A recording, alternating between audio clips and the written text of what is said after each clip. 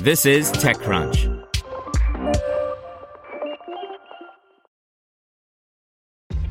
This episode is brought to you by ShipStation. You know, some things take a lot of work, like sending little robots to far-off distant planets. And just as that's challenging, so too is running a successful e-commerce business, especially when there's so much to do. So I want to introduce you all to ShipStation. Now, I love using ShipStation because of its easy-to-use dashboard, which makes managing orders and printing labels a breeze and super smooth. Oh, and the customer service is just out of this world. It's exactly what you need to help grow your business. Sign up for your free 60-day trial at shipstation.com/technews. That's shipstation.com/technews. Zin Boats reinvents the electric speedboat in a bid to become the Tesla of the sea. By Devin Coldaway. The automotive industry is knee-deep in the vast transition to electric, but one place where gas is still going strong is out on the water. Seattle startup Zin Boats wants to start what you might call a sea change, by showing, as Tesla did with cars, that an electric boat cannot be just better for the planet, but better in almost every other way as well. With a minimalist design like a silver bullet built almost entirely from carbon fiber, the 20-foot Z2R is less than half the weight of comparable craft, letting it take off like a shot and handle easily, while also traveling 100 miles on a charge, and you can fill the quote-unquote tank for about $5 in an hour or so. You waiting for the other shoe to drop? Well, it ain't cheap, but then few boats are. Piotr Zin, the company's namesake, has been designing racing sailboats for 20 years while working in industrial design at BMW, GM, and other major companies. Soon after settling down on a houseboat in Seattle's Lake Union, he realized that the waterways he'd enjoyed his whole life might not exist for the next generation. A disclosure, Zin actually moved in next door to my mother, and I happened to find out he was working on this while visiting her. The reason I started working on electric boats specifically is because I had a kid, and I had a come-to-Jesus moment, he told me. I realized if we're not going to do something personally about the quality of the water we live in, it's not going to be here when my kid is my age. Illustrious precursors. Traditional gas-powered boats are very much a product of the distant past, like running a 70s-era car half underwater. Surprisingly, electric boats are equally old. Like electric cars, they enjoyed a brief vogue in the early 20th century, and likewise they were never considered viable for real boating until quite recently. Like most things, it comes down to physics. The power required to move a boat versus the power to move a car is absolutely enormous, Zin explained. It's like driving a car in first gear at full throttle all the time. That level of draw limited electric boats to being the aquatic equivalent of golf carts. In fact, carts and some of the more popular old-school electric boats share many components. If you've ridden in one, it was probably a Duffy, which has made models for puttering around lakes at 3 to 4 knots since the 60s. Perfectly pleasant, but not exactly thrilling. What changed everything was the increasing density and falling cost of lithium-ion batteries. The Z2R uses BMW batteries mated to a custom Torqeedo engine, and at cruising speeds, say 15 knots, can go 100 miles or more. It recharges using anything from an ordinary wall plug to the high-amperage charging cables found at most marinas, in which case it'll put another 50 miles in the tank while you eat a sandwich. Considering traditional boats' fuel efficiency and the rising price of marine gas, going electric might save a boat owner thousands every year. Maintenance is also practically non-existent. Zin advised hosing it down once in a while. But it's also more than capable of going extremely fast. The top speed is way over 30 knots, Zin noted. We tested this boat to 55, but decided not to sell that one to people. It's just insane. Having ridden in it myself, I can confirm the Z2R really jumps off the line in a level-bottomed way that, compounded by its near silence, seems impossible.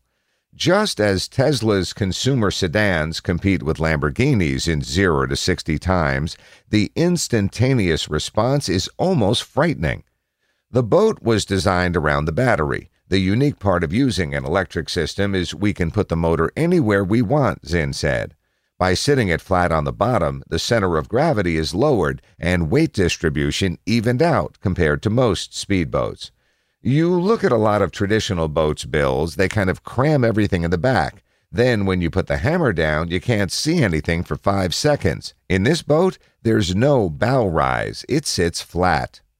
Being so level means there's almost no risk of overturning it or many of the other failure modes resulting from lopsided designs that misbehave at speed. Simplicity of operation and surprising performance seem to be a family characteristic of electric vehicles. Design by wire. Zin is proud to have designed the boat himself from scratch, using both high-performance fluid dynamic software and scale models to work out the shape of the hull. Boat building is a very traditional business. Most builders aren't about innovation, they're about "this is how we do it," Zin said. But there's a huge advantage in being able to use these tools. The computing power that we have in video cards just in the last few years, mainly because of the gaming industry, has pushed what's possible further and further.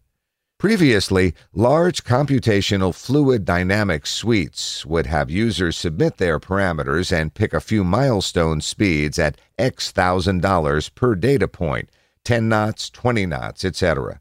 The way the water would react to the boat, and vice versa, would be calculated at those speeds and extrapolated for speeds in between. But with increases in computing power, that's no longer necessary, as Zin ended up proving to a commercial CFD software provider when he used a separate compute stack to calculate the water's behavior continuously at all speeds and in high definition. Right now, you can run the boat in the simulation at any speed you want and see the water will spray, including little droplets. And then you can tweak the shape of your hull to make sure those droplets don't hit the passengers, he said. It's not exactly the way most boat designers would do it, so utilizing high-end software that was not really being given its full potential was amazing. Building practically everything out of carbon fiber, an ordeal on its own, puts the whole boat at around 1,750 pounds. Normally, a 20-foot boat would be twice that or more. And that's crucial for making sure the boat can go long distances. Range anxiety is, if anything, a bigger problem on the water than on the road. And of course, it means it's quick and easy to control. Yet the boat hardly screams speed. The large open cockpit is flat and spacious, with only a steering wheel, throttle, and screens with friendly readouts for range, media controls, GPS, and so on. There's no vibration or engine roar. No aesthetic choices like stripes or lines suggest its explosive performance. The wood veneer, that's to save weight, and it's tuned to the speakers to provide better sound, floor and cream leather upholstery make it feel more like a floating Mercedes. And that's not an accident. Zin's first customers are the type of people who can afford a boat that costs $250,000 or so. He compared it to Tesla's Roadster, a showy vehicle aimed at the high end that will fund and prove out the demand for a more practical one. An open-bow tender model Zin is already designing that will cost more like $175,000. Conscience with a wallet. The target consumer is one who has money and an eco-conscious outlook, either of their own or by necessity. There are a lot of inquiries from Europe, where the environmental restrictions are stricter than in North America. But we also have a number of pristine lakes that are electric only for the purpose of keeping them clean, Zin explained. So if you live on a lake in Montana that's electric only, you have the option to go at 5 knots, and you can't even cross the lake because the boat is so slow. Or you can have a fully functional power boat that you can water ski behind, the same speed you get in a gas power boat, but it's absolutely emissions-free. I mean, this boat is as clean as it gets. There's zero oil, zero gasoline, zero anything that will get into the water. It really made me wonder why the whole industry didn't go electric years ago. And in fact, there are a few competitors, but they tend to be even more niche or piecemeal jobs, mating an electric engine to an existing hull and saying it's an electric boat that goes 50 knots. And it does, for 5 or 10 minutes. Or there are custom boat builders who will create something quite nice for a Zin-type customer. Head on over to Monte Carlo and buy one at an auction for a couple of $1,000,000.